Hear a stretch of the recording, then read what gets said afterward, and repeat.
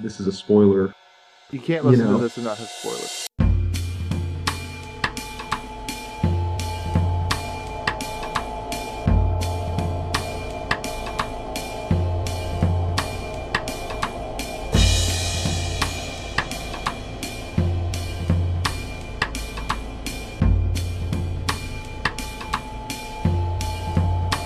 So, Grendel.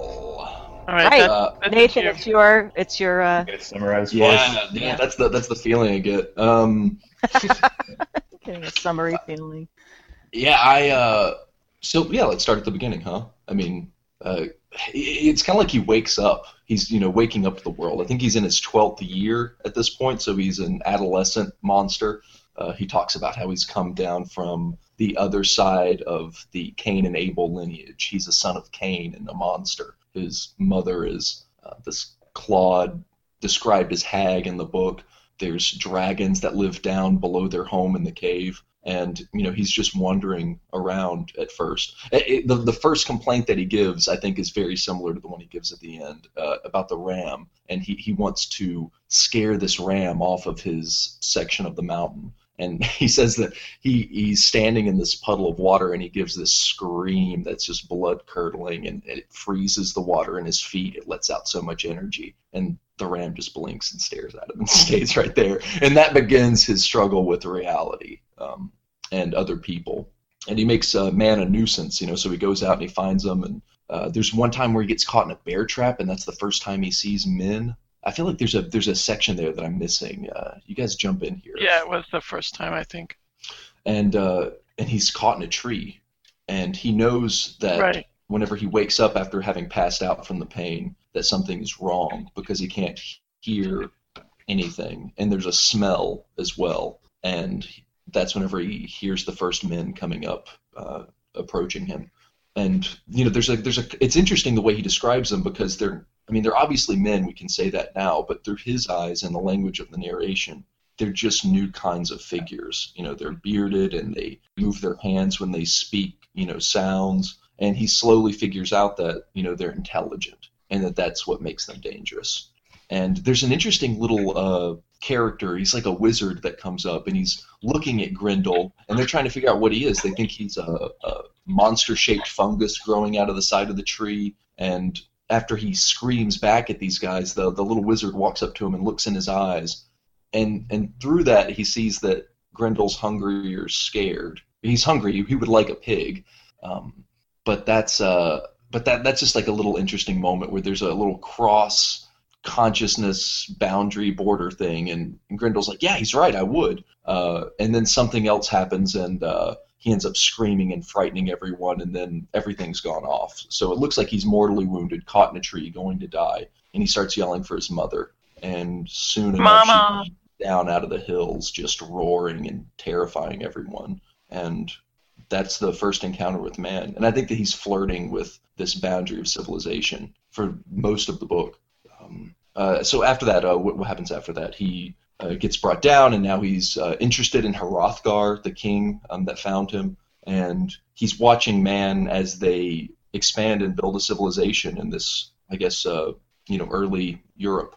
And you see, what I thought was really interesting is you see how there would be a fireplace, and that fireplace would turn into a hearth, and then that hearth would turn into a mead hall, and you could see the lumber from around them coming into these places. And across the mountains, other people were doing this, and there was this bubbling up of civilizations, and within those bubbles there was, I think, Hrothgar, who decided to go to each one and begin a kingdom. And this is the beginning of man's kingdoms. And he begins taking fealties and growing in power and strength and singing songs, and this is where Grendel comes in.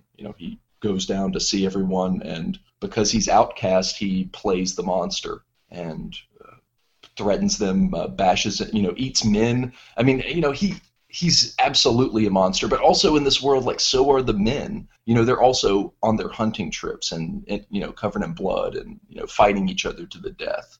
So time goes on, and he speaks to the dragon. It gives him a lot of pause about reality, and ultimately he meets Beowulf, who's not named as Beowulf. This is Beowulf's story from Grendel's perspective, and he's slain. He's killed, and his mother can't help him this time. And it's unfair because it was just an accident, so he says. Though it was also an accident whenever he was caught in the tree, and the line that he has that he's the master of his own world and he's the most powerful thing that walks around is really challenged, and he's confronted with the reality principle, and it looks like that it's just a great injustice that he's been slain this way whenever he had so much potential, and that's what he's mourning at the very end of the book, shouting, it was just an accident. It could have been you. Poor Grendel's had an accident. Poor Grendel's had an accident. So may you all. Yeah, that was good. So Yeah, that's I my like summary. that. I like that. And Yeah, it also it's a should really be good line. noticed. So the edition that I have actually has some line drawings of Grendel. Yeah, There's even about- the Kindle has it. Yeah. Yeah, I really enjoyed them. I mean, they're just interesting. But if you go to the end of the book, and so you read that last line, which was poor Grendel's had an accident, so may you all. And then I was flipping through the last couple of pictures here and just taking in the novel, and I got to the end about the author, and the last line of the author is, he died in a motorcycle accident in 1982. So, I mean, Wow. yeah, really. So may you all, right? And this was written in 71? I'm not sure Yeah, I about think that. it was published in 71, yeah. Yeah. Yeah, Well, I I mean- didn't put that together actually, but that's pretty worth ruminating on. What, that he died in a motorcycle accident? Yeah, it's funny how universe ties up loose ends. Huh? Well, I think it gets down to something deep about the book too, which is that existence and reality and your consciousness all feel so primal and real and necessary, and there's not another world, and he thinks about killing himself sometimes, and then steps back from it. He feels that he could just jump off of a mountain and that would end it, but he's in charge of that, so it's ratifying the consciousness there too. Even though he may imagine that he could die, that's still him imagining it. So he walks around with this puffed up version of his own existence, and he can easily kill men. He's not threatened by anything really except for the world and his own gruesomeness. I mean, he has no community. In this way, he's very much like Frankenstein. He has no one that he can sympathize with except for his mother, and his mother is the manifestation of his feelings. If anyone's got a little bit more reason to go out and shout at the world, it's Grendel. But he comes back and he's saying, "Mother, it's all void. It's meaningless. It's stupid. People are petty." And she can't do anything but pull him close. Duel. All right, can I read a section here that I think it goes to what you just said, which is, where is this? This is I think it's page 28 on the Kindle. I don't know where it is anywhere else. It says, it starts here, "The world resists me and I resist the world," I said. "That's all there is. The mountains are what I define them as. Ah, monstrous stupidity of childhood, unreasonable hope. I waken with a start and see it over again. In my cave, out walking or sitting by the mere, the memory rising as if it had been pursuing me. The fire in my mother's eyes brightens, and she reaches out as if some current is tearing us apart. The world is all pointless accident," I say, shouting now, my fists clenched. "I exist, nothing else." Her face works. She gets up on all fours, brushing dry bits of bone from her path, and with a look of terror rising as if by unnatural power, she hurls herself across the void and buries me in her bristly fur and fat. I sicken with fear. My mother's fur is bristly, I say to myself. Her flesh is loose, buried under my mother. I cannot see. She smells of wild pig and fish. My mother smells of wild pig and fish, I say. What I see, I inspire with usefulness, I think, trying to suck in breath, excuse me, and all that I do not see is useless, a void. I observe myself observing what I observe. I can't breathe, and I claw to get free. She struggles. I smell my mama's blood, and alarmed, I hear from the walls and floor of the cave the booming of her heart. I think that it's fascinating the relationship. Well, aside from the fact that he's such a self-aware monster, and I'm really getting into these self-aware monsters. But this relationship with his mother, which is on one level like non-existent, and on another level so deeply profound and suffocating. It's interesting to see. Yeah, it's Um, almost like she's holding the fire down. You know, she won't leave the cave really. He's the one that wanders out, and she's keeping the, just like the dragons deeper down. I mean, they're just holding on to the old world in their memory. That's their job, is to keep remembering. So I got a feeling from the beginning, but really when the Shaper came in and started telling lies, and the whole Cain and Abel thing, that this was that the way that he was looking at this was the mind body split, and that Grendel is basically the, in quotes, the problem of carnality in a world that has turned to reason, or thinks it's turned to reason. It turns out all to be lies, because when you try and deny your carnality, what do you do but create wars? But I don't know. I was hoping that you guys would want to explore that a little bit, because I don't have, I have lines and stuff like that about it, but I wondered if anybody else picked up on that.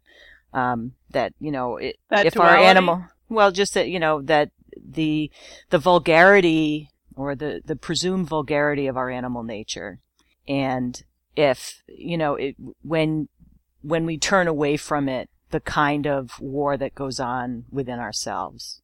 Well, I know, I had a lot of things mixed up with the Shaper coming in as well, and I think when he comes in, it's, Grendel sees all this death and destruction, the civilization that's burgeoning, as was mentioned, and then this guy comes and starts giving this mythic alternate history of what actually happens, how Hrothgar is actually really good, and it's an alternate reality.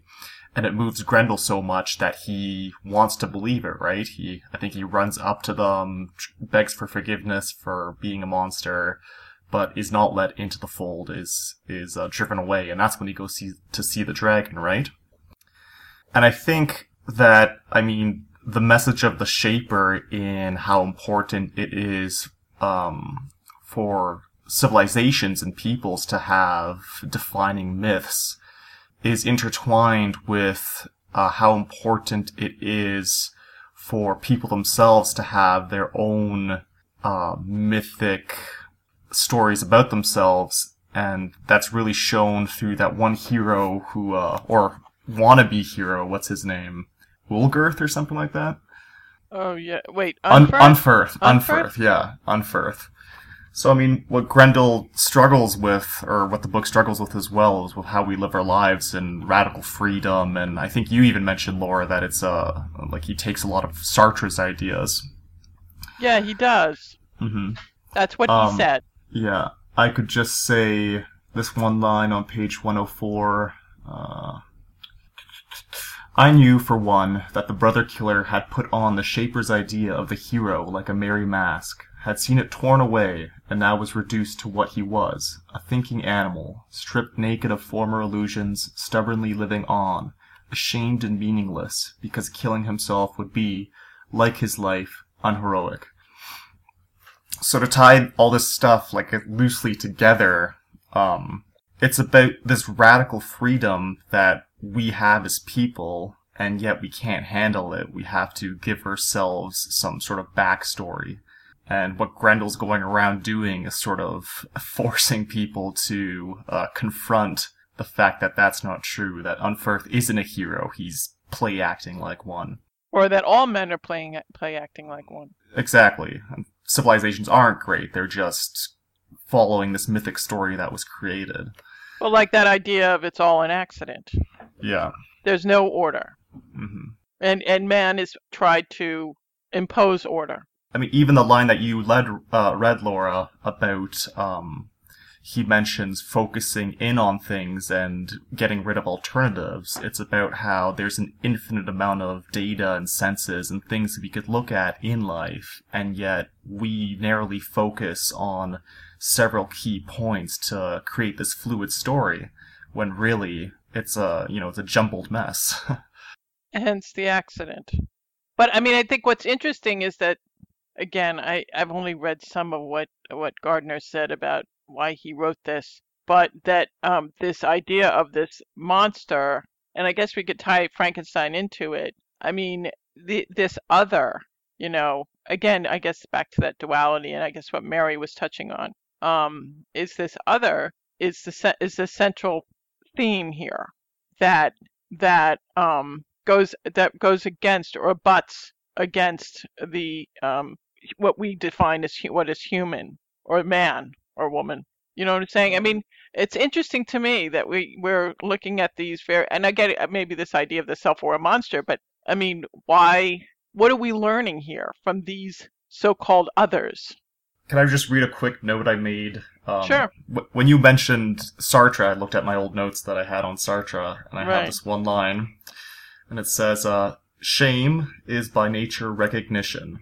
I recognize that I am as the other sees me." And that's from being in nothingness. Right. I am as the other sees me. The reason is that we're constructed as well by, of course, others' perception of us, not just our own. Theoretically. Theoretically, yeah. Well, we wouldn't have any perception of self if we didn't have other, right? That would be impossible. If you lived in a vacuum. Yeah, it's not possible, right. Yeah, you can't, ideas don't come out of a vacuum. Right. There's a process that he goes through in order to sort of get that self-consciousness, it seemed like to me. When he begins... Okay, I read an interview with Gardner where he said that what he wanted to do with Grendel was, quote, "In Grendel I wanted to go through the main ideas of Western civilization, which seemed to me to be about 12, and go through them in the voice of the monster with the story already taken care of, with the various philosophical attitudes, though Sartre in particular, and see what I could do, see what I could break out. That's what I meant to do." And the interviewer says, "Do you go through all 12 major ideas in that book?" And Gardner says, "It's got 12 chapters. They're all hooked to astrological signs, for instance, and that gives you nice, easy clues. These ideas, which have been around from Homer's time to John Updike's time, and all good men have taken one side, and all bad men have taken another side on these basic issues. Because they are ideas that go through all history, maybe the book resonates. For one thing, I keep echoing people, borrowing from people. I steal lots of things all the time, and if my stuff works at all, it's because there's one fusing vision." So that's kind of the sense I got going through it, and I didn't finish making my list of what the 12 ideas were. I don't even know if he was serious about that, but I did get a sense that he's taking this character all the way through the Western philosophical or intellectual tradition. A few of the philosophical ideas I made a list of going through here was, you've got the idea of the state of nature, you've got Plato's allegory of the cave, you've definitely got the cogito in there from Descartes. It seemed like you've got a Hegelian process of coming through self-consciousness. You've got the social contract. There's stuff from Sartre and Heidegger in there, and there's I think even the phrase "will to power" was used at one point. Yeah, it was. So it seemed like Grendel's character, and this is what made the book, I thought, difficult to summarize and really kind of get a boundary on, is because he packed so much philosophy into it that it's hard to tell when one little thing begins and one ends. I didn't think, as I was reading it, to use the chapters as boundaries, so I don't know how well that worked, but I saw the stuff that Laura and Cesare were saying, and I just wanted to add that little bit to say that it seemed to me that it was sort of a process there where that seeing himself through the eyes of the other and coming into awareness is a part of, that's subsequent to coming out of the cave, right? And it's with what Nathan was talking about in his summary of seeing the men, that doesn't that initiate the part where he starts thinking there's this presence around him, and he starts sort of observing himself? Yeah. There was a part right after what you were quoting, Laura, where he says, when he says, "What I see I inspire with usefulness, I think, trying to suck in breath, and all that I do not see is useless void." Right. He then says, "I observe myself observing what I observe. It startles me." And he says, "Then I am not that which observes. I am a lack. No thread, no frailest hair between myself and the universal clutter. I listen to the underground river. I've never seen it." So it seems like there he's having this revelation, right, that he can take that distance from the Cartesian theater, which, goes, you can meta, you can go all the way. And so then he realized, that's a difference, I guess, between animals maybe in like a higher form of consciousness where like, you're operating at first with just what's right in front of your face. And then when you encounter the other, you have this distance that you see through their reflection, this ability to observe yourself. And from there, it sticks with you, right? Yeah, but this could all have been put out or set out by a human being. Why is this all coming out from a monster?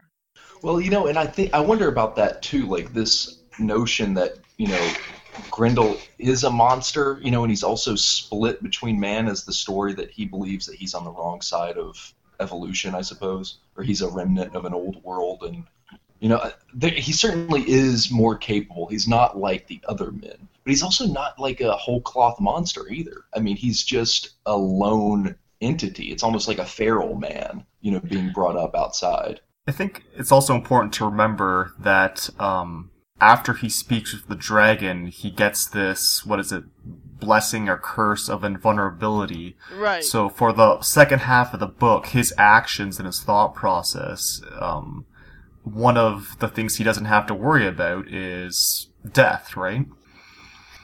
So what is talking to the dragon? Is that getting religion or something? I mean, what does that actually signify? What makes you invulnerable? Not giving a shit if you die? Like, I don't know. No, it's some kind of charm. I know that. Right. So, I mean, is it just magic? Or is this actually supposed to, what's this supposed to be? Be like that he believes it, yeah. I mean, does belief make you invulnerable? Was he really invulnerable, or can we rely on, what he says about himself? Well, I can pretty much sure that you've got a 12-pound hairy frickin' monster, coming into your meat hall. He's going to be a little invulnerable. You know what I'm saying? I would love to see a 12-pound angry monster. Yeah, he's like a little dude, and I'm like, I meant 12 foot high, I didn't mean 12 pounds. That'd be great. It would be even better if he was 12 feet tall and 12 pounds. Yeah, okay. His really long hair came in. Okay, we can now write, mini Grendel. Yeah. It's the bunny from the Holy Grail. Yeah. Exactly. But exactly. So this big dude, this big and scary guy, scary something, enters, your house. He's invulnerable. I mean, again, what is this? I mean, as Mary says, what is the point of him, or what happened when he talked to the dragon, and what is this charm or this, gift that he was given to make him invulnerable? I mean, do you think that it was introspection? I mean, I really did kind of get the idea that this was, that this was some sort of mind-body split, and that if he's gone in to talk to the dragon, then, I don't know what it actually signifies. I think it was a confidence that came from introspection. Can you say more on the mind-body split, Mary? I'm just trying to piece that together. I don't know. Maybe it's just the way that I think. Whenever I read anything, I try and just separate out with that what this means if it were simply a singular internalized voice. So Grendel is the monster that lives within us. I see him as carnality because he's so physical. His physicality is his main feature. Or maybe that's cannibalism. I don't know. But, and the split, the Cain and Abel split.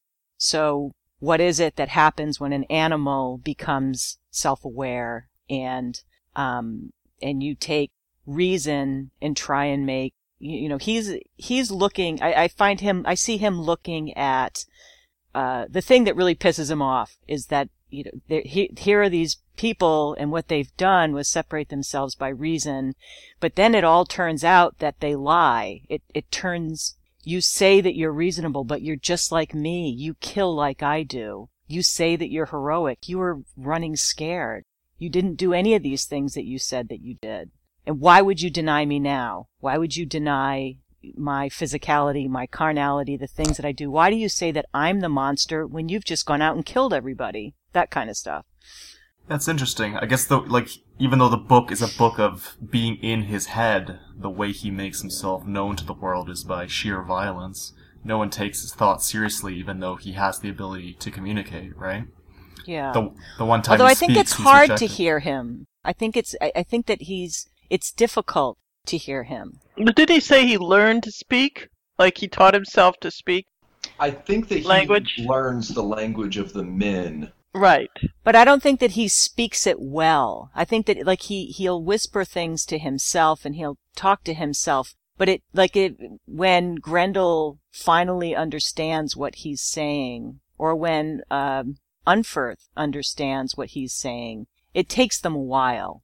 Like at first they think, wait a minute, you can't speak. Yeah, and he's also like at the first, he yells at the ram, and the ram, it's so funny. Like that's such an and these men, you're right, like they mishear him. Like he's quite apart. He's another animal. And I mentioned that bit at the beginning because it kind of sets you up for his lonely world whenever he's walking and a doe sees him and freezes and then remembers its legs and then takes off. And he's like, blind prejudice. Damn it. I've never eaten a deer and never will.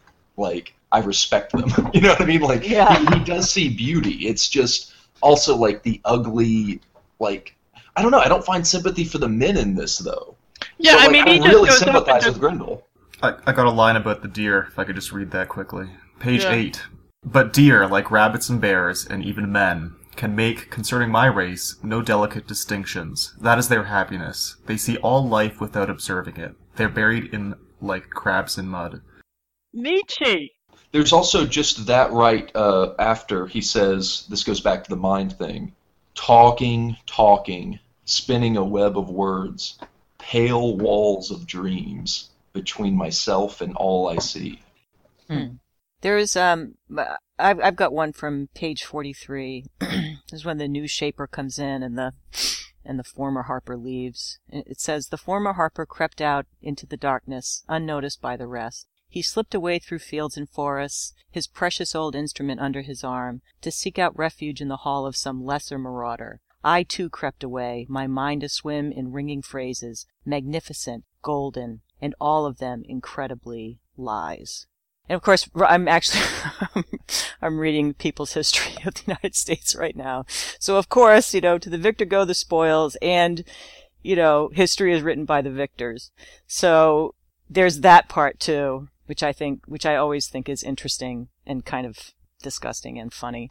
Well, but what he loves about the Shaper is that, this is from 49. He says he takes what he finds, and by changing men's minds, he makes the best of it. Right, but he's like a simpering sycophant too, right? Like he's... Well, I think that he respects his art as well, because, he says, if the ideas of art were beautiful, that was art's fault, not the Shaper's. Right. He doesn't attribute it to the Shaper. It doesn't belong to him that the properties of what he's working with have these effects. He's just learned to kind of spin them out for his own ends. But I think what's going on here, too, is that Grendel he's observing this just property of existence, that these stories can have this effect. And he's observing the effect that they have on men, and he's fascinated by the fact that this guy can come and tell these stories, this poetry and this art, and it can, rouse these illusions in men and send them out to shape the world to the reality of those stories. And so, but he's frustrated. He tries to cast that spell on himself, and it doesn't work. He says he reshapes the words. He reshapes the world, I whispered belligerent, so his name implies. He stares strange-eyed at the mindless world and turns dry sticks to gold. A little poetic, I would readily admit. His manner of speaking was infecting me, making me pompous. Nevertheless, I whispered crossly, but I couldn't go on, too conscious all at once of my own whispering, my own eternal posturing, always transforming the world with words, changing nothing. I still had the snake in my fist. I set it down. I fled. So he's unable to, he can't get the consensus that comes from men's community by just, trying to imagine the world as such. He still confronts reality. And so there's a difference there between what the Shaper's doing and what he's trying to do, and he's recognizing that, I think. Mm-hmm. And I think the Shaper and the Dragon are opposite forces as well. So what I think that Grendel loves this is about the Shaper. This is on 49. He says the projected possible. I think that's what Grendel likes about the Shaper. It alludes to another world. But then on 54, he says this. He's smiling about it. He thinks imagination. Some evil inside myself pushed out into the trees. I knew what I knew, the mindless, mechanical bruteness of things. And when the harper's lure drew my mind away to hopeful dreams, the dark of what was and always was reached out and snatched my feet. So, the illusion is quickly dissipated by the reality of like the cold, dark world around him. And I think this is what the dragon reminds him of, the timelessness of the dragon. It's something more like science. And actually, he has a scientific mind, the dragon. He talks in a fast-paced kind of flurry of intelligence that loses Grendel. So I think that the dragon is this other kind of logical mind side. And he also gets really frustrated with people who won't understand him, which I also found interesting. I mean, what does he learn from the dragon that the dragon tells him about the nature of time and how nothing's really important if you just expand the bounds expand the scale that you're looking at, right? Mm-hmm. And the dragon's dictum is to hoard treasure and count it, sometimes put it into piles, right? Right. And that way, I guess you could see him as a scientist. Yeah. The putting it into piles part, like separating things out and getting to some sort of physical essence. I personally thought that I think someone mentioned the book was slightly overstuffed, and I thought in some of the speeches it was a little too philosophical, a little too jarring. And I'm not sure, I reread that dragon speech many times, and I'm not sure how it spurred Grendel onto the path that he went on afterwards. I couldn't connect it. All right, I have a question. Okay, I don't think anybody read this. This is on page 51, actually, about the Shaper. And it says here, the harp turned solemn. He told of an ancient feud between two brothers which split all the world between darkness and light, and I, Grendel, was the dark side, he said in effect, the terrible race God cursed. I'm back to this. I'm really, maybe it's my, natural stupidity, but I far prefer your unnatural stupidity, Laura. Okay, but what bothers me is why he, and I read this, what he said in that interview that I posted in the email, that Gardner said that, and it was really a question of strategy. He said you write these stories that have already been written, and it's got to end the way it was originally ended, which is in Beowulf. Obviously, as we all know, Grendel is the monster in Beowulf and was killed by Beowulf. That Grendel has to die, as he does at the end of this book. Spoiler, he dies. And he has to die. But what Gardner was saying is that by writing this story, which is using a traditional story, I can get to that ending in any way I want and say whatever I want, right? And so my question is, why? I mean, he never really, let me just say as an aside, I can't stand John Gardner, okay? No, I really can't. Because I just, he when he talks, and I know that he claims he was a medievalist, he claims he was very involved in ancient literature and very fascinated, and he taught about it, blah, blah, blah, blah. And I expect he did, but, and I don't know 100% about him, but he just drives me crazy. So it's like a chemistry thing. When I read what he says, I'm like, there's something really bothers me about what he's saying. But what my point is that when he talked about the strategy of why he wrote this particular book, and he used Grendel the monster to say what he wanted to say philosophically, why use an other?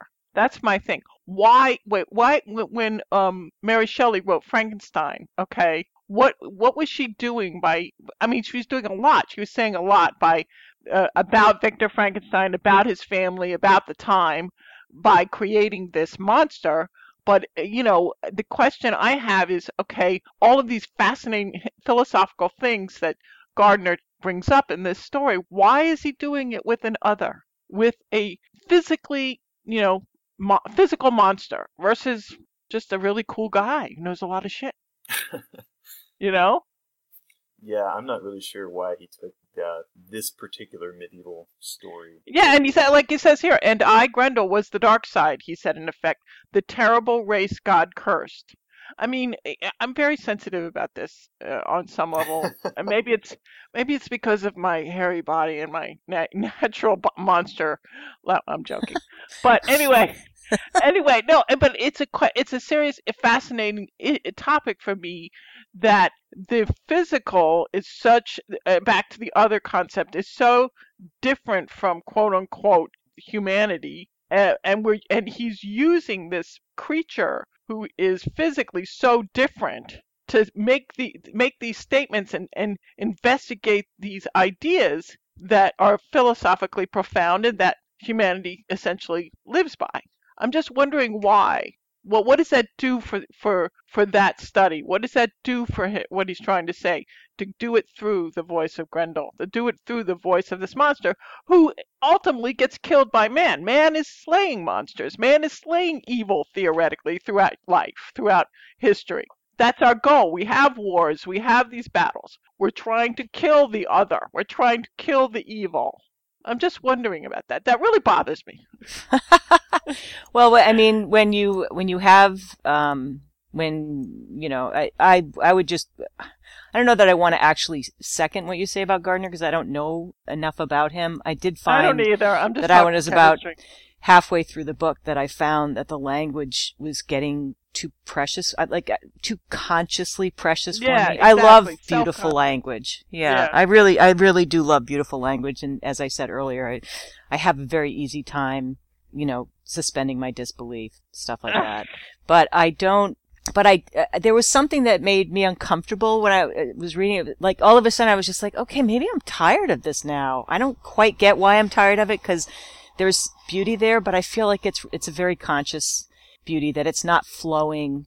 And but I be totally that as it agree. may, Totally agree. I would say that I think that you use that the way that he used the other, the way that Mary Shelley used the other, is to make us examine something that is other and find a sympathy there that we might not find if it were a human. If I were to tell you the story of Charles Manson, of a modern monster who is not other. I mean, his actions are other, but he's Physically, the same flesh he's not and other. right. So, but if you separate it out and say, let's take a look at this other, and you will and perhaps you will find sympathy because I'm anthropomorphizing this monster. I'm actually making it. It may look different, but I'm actually, I'm giving it human qualities. So when you find the human quality in it, then you can have sympathy. Perhaps you can even have empathy. I think that that's why they do it, but I'm not positive. Yeah, well, I mean, but he's not just giving it, anthropomorphizing it, but he's giving it sort of a quality that even rises above what these other men are like, or these other humans are like in the mead hall, Unferth and Hrothgar. I mean, he's like, in a way, the Gardner is saying that Grendel is so self-aware and so thoughtful in that way. It kind of rises above them philosophically. That's what I thought was a little overstuffed about it, because I mean he packs so much into this character from the beginning of the book to the end that it's almost like it just blows out the bounds of character at all. So by the time that you get to the end, I just I felt a little exhausted, and I felt a little bit disoriented about what even am I dealing with? What how do I? It just felt a little. I unwieldy. totally agree. Yeah. Yeah, that someone could find this much beauty and still be perfectly happy to go eat people. If it seemed a little strange. Well, it raced through just so much progress, so much flux, Yeah. In such a small amount of time that you really had difficulty getting your bearings, between trying to figure out the Shaper and the dragon, and Grendel's changing all the time, and the men are doing things all the time, and it's, in a sense, I like that you get the sense that, all of reality is this one sort of flux, but it was extremely difficult as a reader to sort of take up that task of having to be on guard for interpretation every moment. And then I also felt like, anything close to realism was definitely the wrong approach to looking at this novel. So you can't. Well, yeah, I mean, he said he hates realism. Yeah.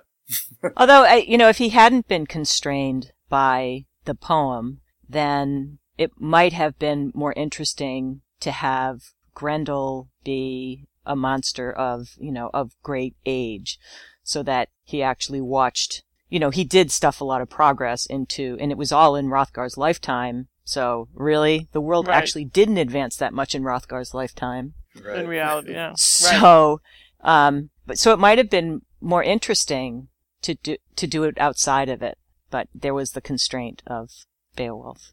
Yeah, because he could have gone another route, right? He could have taken a much more sort of microscopic approach to the little bracket of progress or whatever in any one of those philosophical ideas, and just said, this is what we're going to look at in this particular moment and really get, really zoom in on it. But instead he went for a really long stretch of time and ideas and, packed it into one. So you get sort of a survey feeling. Yeah, and also I have a question about stuff that happens toward the end of the book, which I really don't know what the fuck was going on. And it might have just been me, but there's this whole period where, I mean, it's kind of like he gets into a dialogue. Like, is he writing a screenplay here? Like, or Do you mean the poetry section? is that what it was? Was it poetry? I got lost. I got lost. I said, well, maybe it was because I was reading it late at night. But is that what it was? Was it just a sort of inspirational poetry onto the next chapter? You mean with Throthfulf, the cousin? Maybe after that. Yeah, maybe around that time. I'm trying to find the. It's like toward the end of the book. Maybe you're thinking of the first, second, third, and fourth priest's conversation with Orc.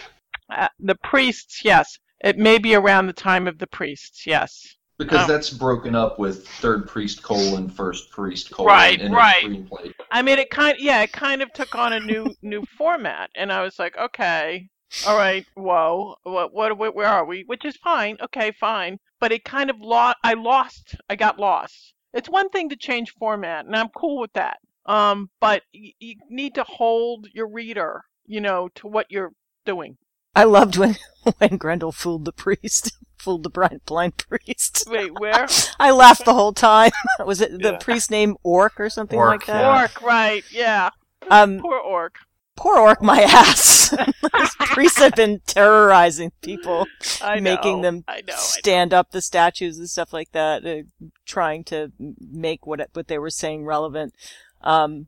I thought it was really funny, and I also loved it when the young priest came in, and that was something that made me start thinking about carnality, because the young priest was like, yeah, let's use our bodies. What have we been doing? Oh my god. Yeah. Just on Orc, his line, the nature of evil may be epitomized, therefore, in two simple but horrible and holy propositions. Things fade, and alternatives exclude. Yeah, I like that line. I did. Yeah, that was a good part. Yeah. I felt like the section with the dragon for me, and then the section with the Shaper, those were the two most interesting moments in the book. And I liked so many parts of this book. It's just that it never seemed to achieve a synthesis. The style felt like it was isolated of the content. The ideas felt like they were isolated of each other often. And I really got into this section with the dragon. I thought it was really fun and interesting. It was fun. I reread it, like Cesare was saying. Yeah. So, and the Shaper as well. It's just that it never become a whole for me. But at some point I want to get back to that section on the dragon, because I think I read it a little bit differently. Well, I want to talk. Yeah, I mentioned I wanted to talk about it because I guess, what do you think his prognosis was for Grendel, and do you think it was convincing enough to set Grendel off on the path that he went off? Let me see here. Hold on. Yeah. Well, so he's, in the beginning he's yelling at the ram, right? Because the ram is stupid and that gets on his nerves. And you see that sort of echoed in the dragon's same frustration with Grendel, right? Because he can't understand. And one of the things the dragon is telling him is that, there's a relativity that holds, in terms of size or in terms of anything you want to measure, where whatever frame from which you're doing your measuring is going to determine the measuring itself.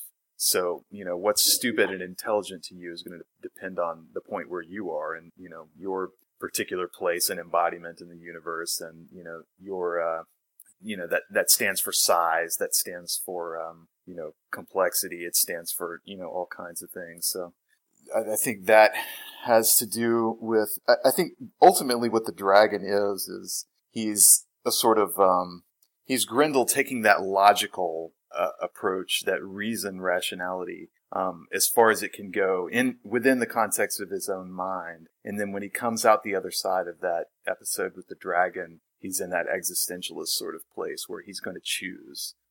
Because what happens when he first meets the dragon is that he's just encountered the whole episode with the Shaper. And so that's sort of resonating with him, and he's contemplating that. And he's gone back to his cave with his mother. And I actually think that the dragon, in some ways, is just the inverse of his mother. And I don't think the dragon, like I said, I think it's probably wrong to look at this novel in any kind of realistic lens, but I think that the dragon, you can say in some ways, doesn't really exist in the novel. Because what he says is this. He's being crushed against his mother's bosom or whatever, and he clamps his eyes shut, and he says, after a time, I slept. And then at the end of that chapter, he says, I sat up with a jerk. This thing was all around me now, like a thunder charge. And this is that presence that he's been sensing around himself.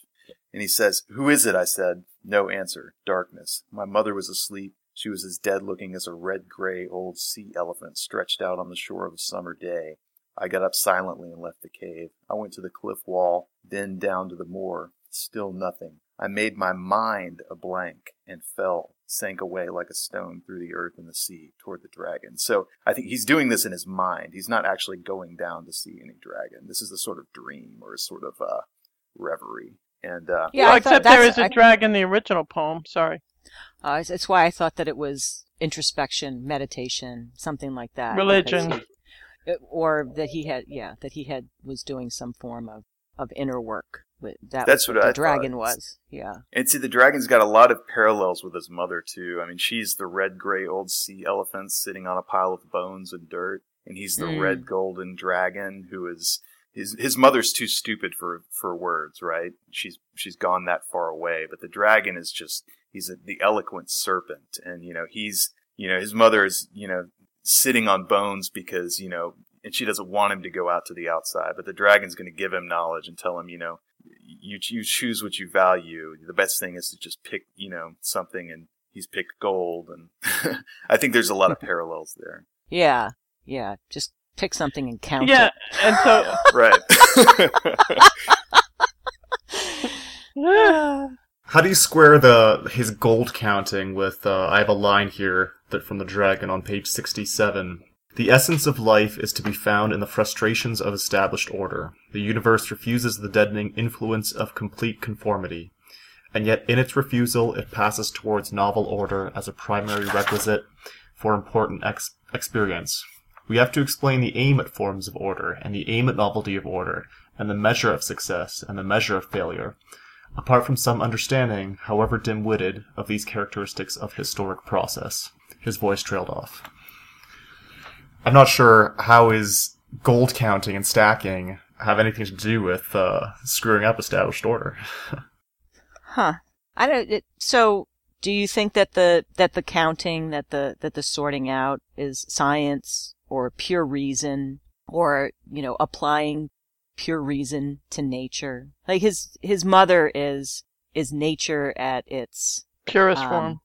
Well, yeah, kind of like animal nature. Well, I mean, giving birth is animal. Yeah, but no reason, and the dragon is so much reason that Grendel doesn't understand. Like Grendel can't find a way to understand nature through pure reason. Maybe I don't know. I wrote some questions about it, like who the hell is the dragon? What is the dragon? Is the dragon Here's what actually? Gardner says about the dragon. He says the dragon looks like an oracle, but he doesn't lay down truth. He's just a nasty dragon. He tells the truth as it appears to a dragon, that nothing in the world is connected with anything. It's all meaningless and stupid, and since nothing is connected with anything, the highest value in life is to seek out gold and sit on it. Since nothing is emotionally or physically connected, you make piles of things. That's the materialistic point of view. Many people spend their lives, rightly or wrongly, doing nothing but filling their bank accounts. My view is that this is a dragonish way to behave, and it ain't the truth. The Shaper tells the truth, although he lies, but I don't think there are any oracles in Grendel. Interesting. So the dragon is a capitalist. Okay. The dragon's on Wall Street. Scrooge McDuck. He's diving into his pool of gold coins. Well, you could take them both with an existentialist lens, right? I mean, that's one choice. That's one way to live. If man is the measure of all things, then you can take the materialistic route. You know, if you're choosing your own values, that's one way to go. But It's also funny how he tells, Grendel, scare them, don't scare them, it doesn't matter, do whatever you want, life's your choice. But the way the dragon chooses to spend it is to be very dragony, right? Like Dragon. like the way we think of dragons is as a fire-breathing thing sitting on top of a pile of gold. Well, his is know thyself. That's my dictum. Know how much you've got and beware of strangers. So I think that what you asked, Cesario, is like, how would it upset the established order? It would be in the hoarding. It would be in the getting and the keeping. And by sitting on it, you would effectively dominate that space and keep it intact and not let it slip away. Don't touch my gold, right? That's the one thing you can do to piss him off, is to take something away from what he's accumulated. And for him, that's all of it, is just to get and to have and to hold on to eternally. And he even says that, like, someone's going to stupidly kill me, and it'll be a conservationist will wail, but it'll just be a stupid speck of dust flipping in the void, basically. And as far as like what are you going to do? He said, Grendel's like, I'm going to do something else. I'm going to find out. And he's like, yeah, go ahead, do something else by all means. Alter the future. Make the world a better place in which to live. Help the poor. Feed the hungry. Be kind to idiots. What a challenge. And he says, let me tell you what the Shaper said. And he's like, please don't. I guess I forgot that, the dragon is not hoarding gold in order to put a down payment on a house. I guess when he takes the gold out of circulation, it is really screwing things up because, gold is useless apart from how humans see it between themselves. I guess that makes sense. Yeah. The opening to chapter 10, I thought, had some interesting ideas in it. It starts out, tedium is the worst. Let's see if I can actually find a page. 138. Oh, okay. Okay. Tedium is the worst pain. The dull victim staring vague-eyed at seasons that never were meant to be observed. The sun walks mindlessly overhead. The shadows lengthen and shorten as if by plan. The gods made this world for our joy, the young priest squeals. The people listen to him dutifully, heads bowed. It does not impress them one way or the other that he's crazy. The scent of the dragon is a staleness on the earth. The Shaper is sick. Like he kind of pulls everything together there. Like it, hits each aspect of what he's been looking at. But I'm interested that it opens with tedium is the worst pain. Yeah. The point being that make it exciting even if it has no value. If what it is if what life is experience, then yeah, tedium would be the worst pain. If you're not having, if what your experiences are tedious. Right.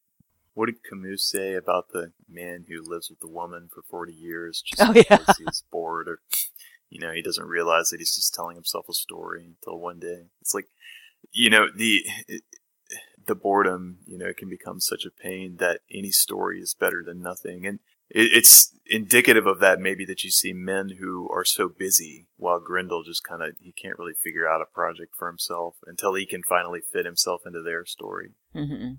Yeah. I think there's something to that, because it is, I don't know, I think there's something interesting to the need that people have for, to feel that our lives are invested in some sort of narrative, to feel that we have significance in relation to something else. And, when you're the only one who's in charge. This is Grendel's difficulty. Is when you're the only one who's in charge of that story, then you don't have any constraints, by which to measure your significance in that story.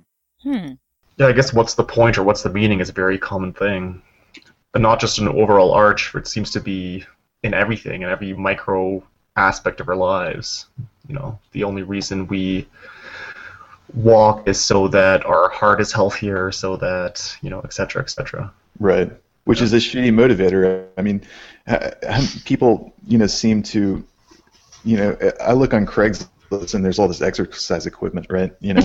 We buy it and we want it, but we just can't bring ourselves to sit in a place and ride a bike going nowhere for forever, That's where podcasts come in. Yeah, like one of the most depressing things that I've ever seen in grocery line magazines, which is a common thing. It's like, how many calories can you burn by having sex? It's like, it turns out to be right. like really? Yeah. It's like, is that really? Is that Who are you having what we're sex doing with now? that you're only burning 4? Yeah. Do you have to have your apple? Right, you have Right. to turn on the app, Daniel. Oh my god. And I this, never get bored unless I'm at work. I know that that's a kind of a ridiculous thing to say, but unless I'm actually forced to be somewhere, I don't get bored. I don't have TDM. I don't have TDM unless I'm in a forced situation where, there are things that I'd rather be doing. So. yeah, I agree. Yeah. I only get anxious that I'll be dead before I get to do all the things I want to do. No, I envy all of you guys. You're bored everywhere, or there's TDM outside of your. I feel like I'm often fighting that disenchantment of the world. What's that Louis C.K. skit, or that he was some part of his stand-up he was talking about? You have those days where it's like 4:00 and you're like, man, just why isn't it bedtime yet? Oh God, I know those days. Yeah. There are too many books to wonder why, though. The inherent joy in every task, it has to be there, and if it's not, you can't just argue it back into it. It's like things have to be worth the trouble, or everything in life just becomes work. And that's what a good story can do, I think, and what that sort of And that's not what this story does, right? it did. I mean, I'm asking. It's funny. I fought myself a bunch of the time that I was reading it. I kept saying, this is real. Like, there's so much beauty here. I'd get a little bit disgusted with it, but then I'd read another line and I'd go, man, that's a really, really beautiful way of putting that. Right. So I don't know. I had ambiguous feelings throughout. He's obviously a really good writer. He has really good ideas. He has obviously had a very good mind. But yeah, there was. Yeah, the critique that someone already mentioned, that they stuffed so much into Grendel as to make him an unbelievable character. And I think that's probably where my thoughts are as well. Yeah. You couldn't connect with him in any sense apart from this series of jumbled ideas he goes through. Well, I find myself on the other side, like I really agree with Grendel. I mean, like his. Wait, the monster? The monster, yes, yeah. His anger at the humanity he sees around him as hypocritical. That everyone is. I mean, the thing is that Grendel, is blood covered, sure, but I mean, so are the Thanes and the Geats, and they're murdering their brothers when they get too drunk, and killing and hunting animals into just turning like the immediate space around their halls into a quiet wasteland. I mean, he doesn't see any way to oppose this. At one point he says something like, it would be impossible to stop man. And I'm like, oh, and that rings with me too. I've thought about that. It's like, what could you do? Like, even if you did, as Grendel does, set himself the task of, just destroying all of it, he couldn't. And he's left opposed against it and formed against their, acts. And he plays with them a bit, but he's still suffering because of them. But isn't that also something that is being said by Gardner in this story, is this comment on, maybe he's not saying it, but this comment on humanity or man, that the monster is destroyed by man? Well, here's the thing about Beowulf at the end, though. He's insane. Well, in theory. Well, I mean, by the just by the story. I mean, he's like the dragon at the end. He even has wings and fire coming out of his mouth. Right. You know, he's this timeless thing that he sees like eclipsing him, but he doesn't have he can't be reasoned with either, and he is just the mechanical bruteness of the world coming after him.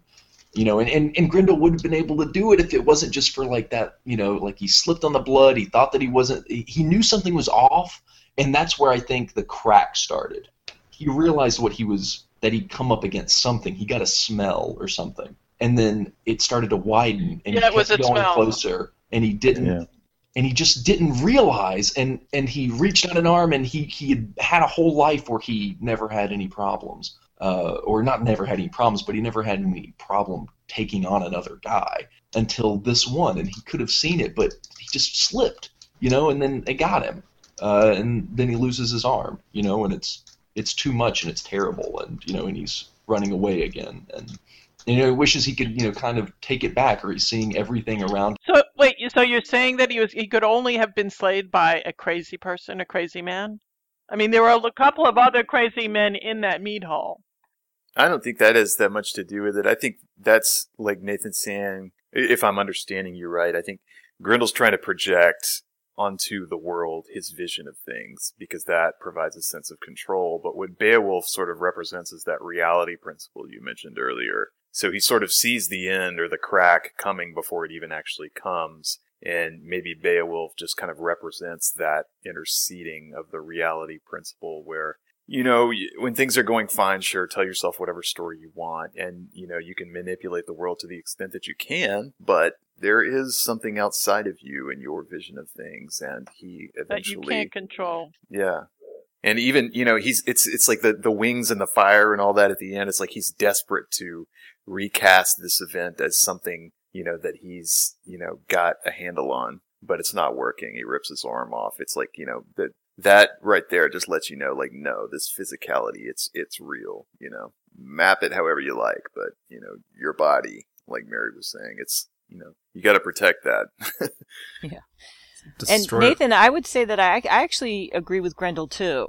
I mean, it's not, you know, in his sentiments about what's going on around him and watching the hypocrisy in the world. I didn't have a problem with that part at all. But I mean, I still wonder kind of about the problem that I had. I think that Daniel might have, you know, that it might be what Daniel was talking about with just trying to stuff too much into it.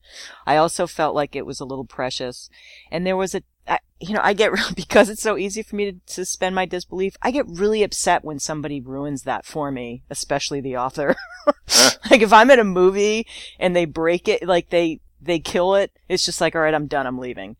But I would have sat there through the whole thing, even if it was terrible, in my disbelief and been perfectly fine to not have any kind of judgment about it until the end. But there was something about it that broke it for me with the book. Oh, I see. And it might have been that, like, overstuffing. Yeah, I see what you mean. But yeah, I have to say that between the two, much prefer Grendel to Gardner. Yeah, I'd try to have a beer with Grendel. Yeah, no, I would absolutely hang out with Grendel. Way before I'd hang out with Gardner. Just make sure he's eating first. Make sure he's full. I found Oh, okay. I was going to say, I'm sorry, Cesare. I think I cut you off before. Oh, not at all. I just, I know you mentioned, Laura, why pick a monster for this book, and I found a line which may shed some light. Okay. This is the dragon speaking. He says, you improve them, my boy. Can't you see that yourself? You stimulate them. You make them think and scheme. You drive them to poetry, science, religion, all that makes them what they are for as long as they last. You are, so to speak, the brute existence by which they learn to define themselves. The exile, captivity, death they shrink from, the blunt facts of their mortality, their abandonment, that's what you make them recognize, embrace. You are mankind, or man's condition, inseparable as the mountain climber and the mountain. If you withdraw, you'll instantly be replaced. Good. Yes. Interesting. Very good. Thanks, Cesare. I mean, it's funny that the sense I didn't that didn't jump out at me because I was more concerned about Grendel in the sense that in what he was saying and his self-awareness throughout this and his experience. Whereas the dragon in that quotation that you just read is focusing on telling Grendel why he's critical to man. And that's kind of like saying, I mean, I hate to go into this, so I'm having a fight with a friend of mine about duality, but but no, it's true. We're fighting about and he's a priest too, and he's like, he's totally anti. So he wants it in triplicate. Yeah, right. No, but the point being is that in that quote, sorry, what he's kind of saying is that you can't. Man must have evil. Mm-hmm. If you're going to look at Grendel as a representation or a metaphor for evil, an object of yeah. Well, it's how adversity tends to make us a little stronger, right? It's how antibiotics work, right? Right. In theory. Yeah, to some extent. Yeah. They don't OD with it. Yeah. One thing about this book was that we were pretty much spoiled for choice as far as favorite lines go. Yesterday, my one of the more difficult things I tried to do was pick out what would I actually say was my the line that struck me the most from this book, and man, there really were a lot. Yeah. Yeah, that's true. Surprising, But I guess we should try to do this, right? Yeah, I guess maybe we should move on. We've talked a little bit, and there's some split. There's no surprise. Like I read Grendel in a day, and I really enjoyed it. And at the time, I was smitten with it. There was a lot of lines. I don't think it's the best thing that I've ever read, and I don't think that it's genius. But I do think that there's a lot of, I think I've said this before, like brilliance to it. That's probably why it was on the top of the New York Times bestseller list for so long.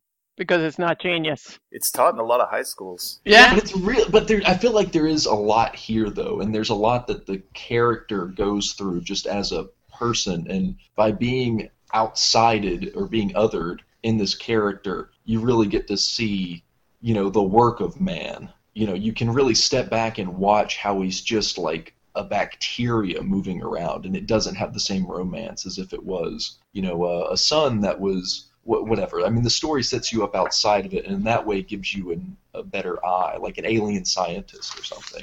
But it's also, very human. So this monster has within him all the things that a human would, and so they're both concerned with existence. And it also seems like maybe they could have worked out, but it just did not. He tried to make a friend, but it was too late because there was already an aggression. Like, how often is that not the story with, human relationships? At least people, anyway, that they don't forgive or they hold grudges, and things are irremediably sent down towards destruction because of that. Well, maybe we should all do our final thoughts and favorite lines. Yeah, and then we'll do favorite lines. Does anyone have anything else that we just didn't get to that you thought was just, I don't know, maybe really quick, worth pointing out that we just absolutely left out? I'm sure there was a lot. There were so many ideas in this book. Oh, sure. I mean, I know that there is objectively, but subjectively, if you have anything that you want to, something. I mean, we talked about the Shaper and the dragon, and yeah. We didn't really talk about what is it, Hrothald's wife or what's her name? Wheelfowl.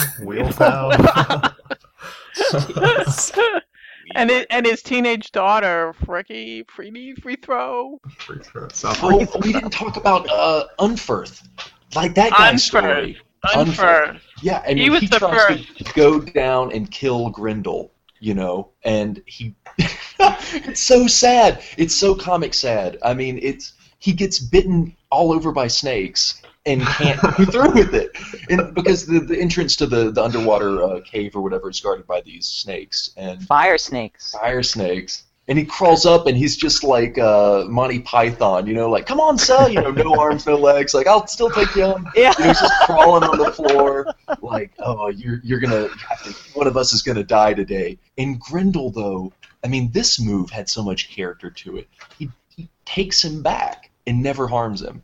And it might be some kind of gross cruelty rather than pity. I think that may be more in line. I think it's he knows that he's got to. Yeah. Like, I mean, he releases the snake. I mean, he's just a wanton murderer, even though he does murder for food. But we can look at that in a contemporary lens as something awful, but that's just because we're so separated from our own, killings. He killed plenty for not food. That's true. Yeah. But Also I hunted, hear but what you know, you're the saying. thing is, like, I'm just trying to make it not a line of Grendel's the monster and humans are the good guys. Oh yeah, humans are Yeah. definitely not the good guys in this book. Yeah. But, Grendel is a monster. Well, his immorality was central to his whole approach to everything, right?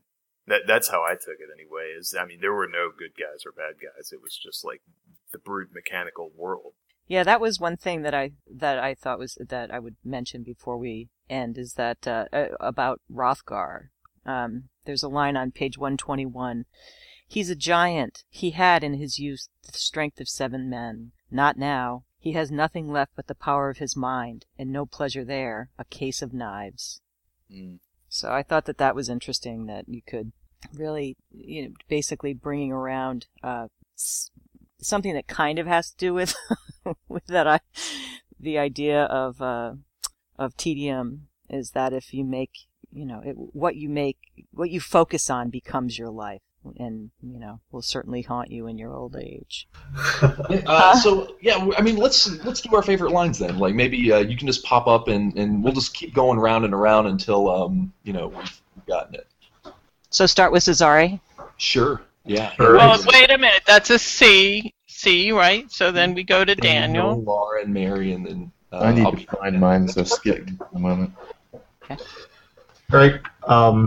I like this line just because I think it sounds kind of as ugly as the message it's trying to say. It's on page 113.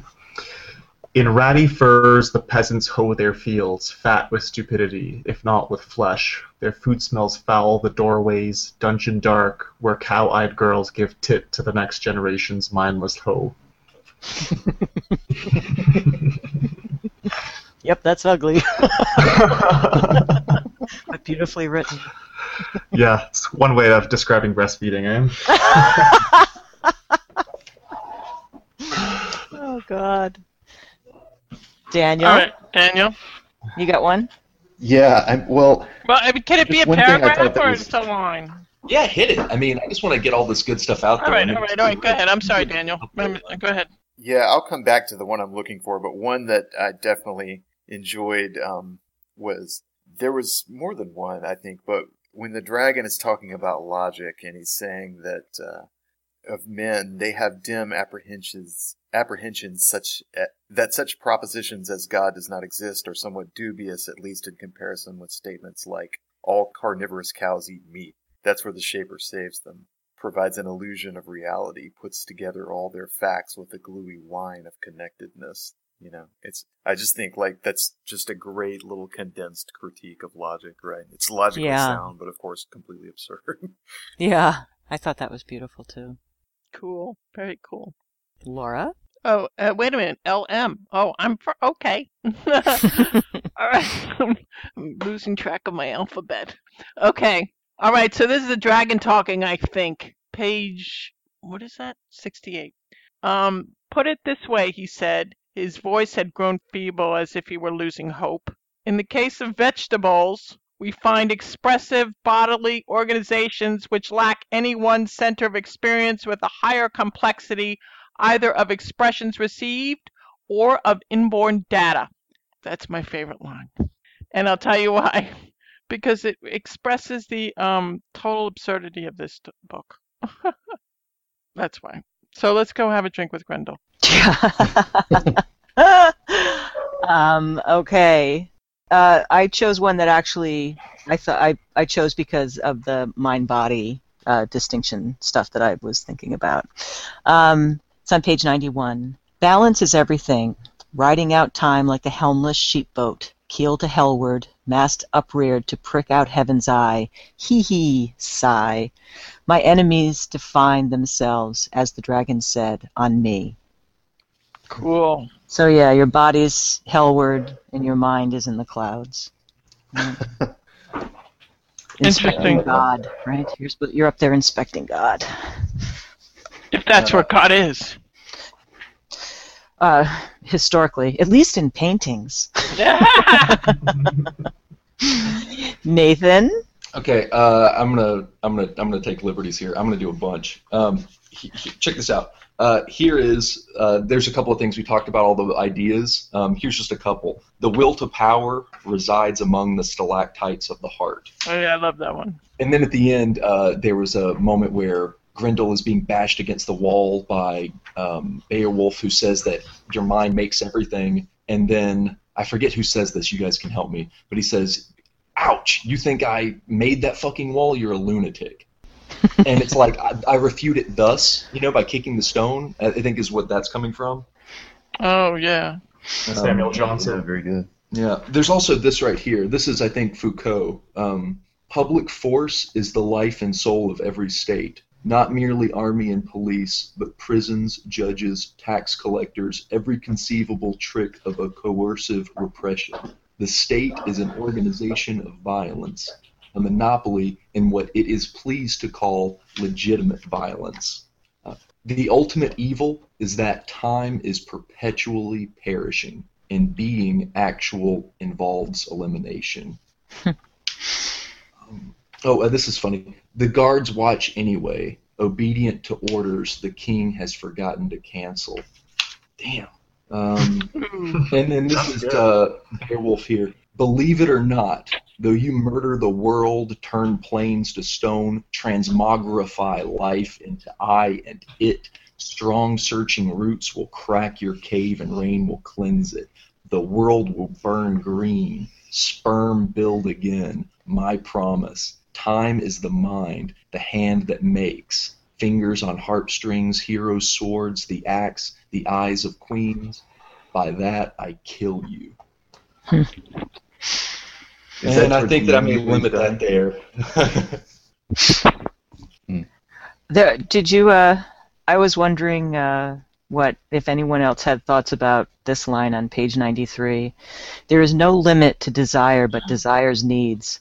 And then parenthetically, Grendel's law. Awesome. Yeah. Right. It is all. Yeah, I think that was probably the best part of this novel, right? These, one-liners or two or three-liners. Yeah, absolutely. He definitely had that down. What is that, Aristotle? The whole desiring causing object? Oh, that's true. Interesting. I also like this one right here. It's just beautiful, I think. I saw my mother moving slowly toward the guy who was on the ground eaten by the snakes, and silently she moved past me, blue murder in her eyes. Ooh, I like that. Yeah. Here's one on 157. Tedium is the worst pain. The mind lays out the world in blocks, and the hushed blood waits for revenge. All order I've come to understand is theoretical, unreal. A harmless, sensible, smiling mask men slide between the two great dark realities, the self and the world, two snake bits. Oh yeah. That was good. Well, I'd say we damn near done it. Oh yeah. Definitely. Definitely. Right, Ellie? We did it. All right. She's jumping all really over. quick, let's move on to recommendations. What do you guys have on the shelves or on the nightstand or whatever? I'm trying to remember. I just started The World Beyond Your Head the other day. That's the one you were reading, right? Yes. I'm anxious to know how you find it. Yeah, I just read the intro and I'm excited to get into it. Oh, yeah. You'll have to let me know. I really liked that one. It dragged a little towards the end, but yeah, good. I'm reading two histories of reading myself. One is A History of Reading by Alberto Manuel, and the other one is The Proust and the Squid. And I forget who wrote it. Is that about neuroscience and reading? Yes. I've read that one. Yeah. Oh, how'd you like it? I recall it fondly, if a bit oversimplified. Okay. I've gotten a little tired recently of just neurological explanations for phenomena, but it's interesting. Hear, hear. Yeah. All right. Looking up here at Cloud Atlas, I've been meaning to get to it. I've heard that it's good, and I've started a little bit into Nausea by Sartre. Huh. I hated I the tried. movie. I tried Cloud Atlas like 10 times and was so, I don't know, maybe it's just something wrong with me. I was so bored by it. Everybody told me how great it was, and I was like, what's wrong with me? I don't like Well, it. that's usually whenever I know something's up. Whenever everybody's telling me something, I'm like, oh, okay, well, I'll just hold off. People I really respect. Oh, really that's the loved difference. It. Yeah, and it's just like, I'm just not getting it. So, yeah. Well, I'll be interested to know what you think of it, because we tend to like the same books, so maybe it was just, something wrong with it. Maybe I was who just knows? having... I haven't started. I can't claim that it's going to be anything, but I always look forward to something. I want something to be good. You know what I mean? Yeah. Yeah, that is one thing about getting older, though. I have absolutely no problem putting something down.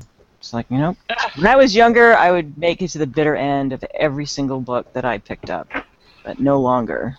I will abandon it happily. No, there's far, far too much, and time is too short. Yeah, that's the deal,